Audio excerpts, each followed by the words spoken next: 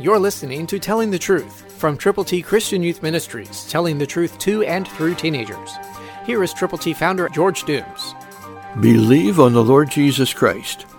Also for this very reason, giving all diligence, add to your faith virtue, to virtue knowledge. That's 2 Peter 1:5, New King James. Put that into effect. Understand how much God loves you, how much He cares for you and for others, and give all diligence to serve the Lord with all of your heart, all of your strength, all of your mind. Then add to your faith virtue.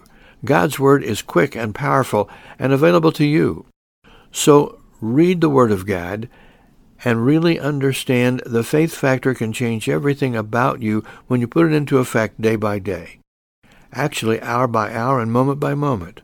Then God's Word says, add to that virtue that has been entrusted to you. Knowledge. How do you do that? By opening the Word of God, by reading it, heeding it, and doing what God's Word says to do, and by doing it consistently. God wants all of us to be in tune with Him, and that happens when we pray, and when we read God's Word, and when we share God's Word with other people who need to know how to get to heaven. Do you know somebody that needs to know Jesus? Reach out to them right now. Pray. Christ through you can change the world.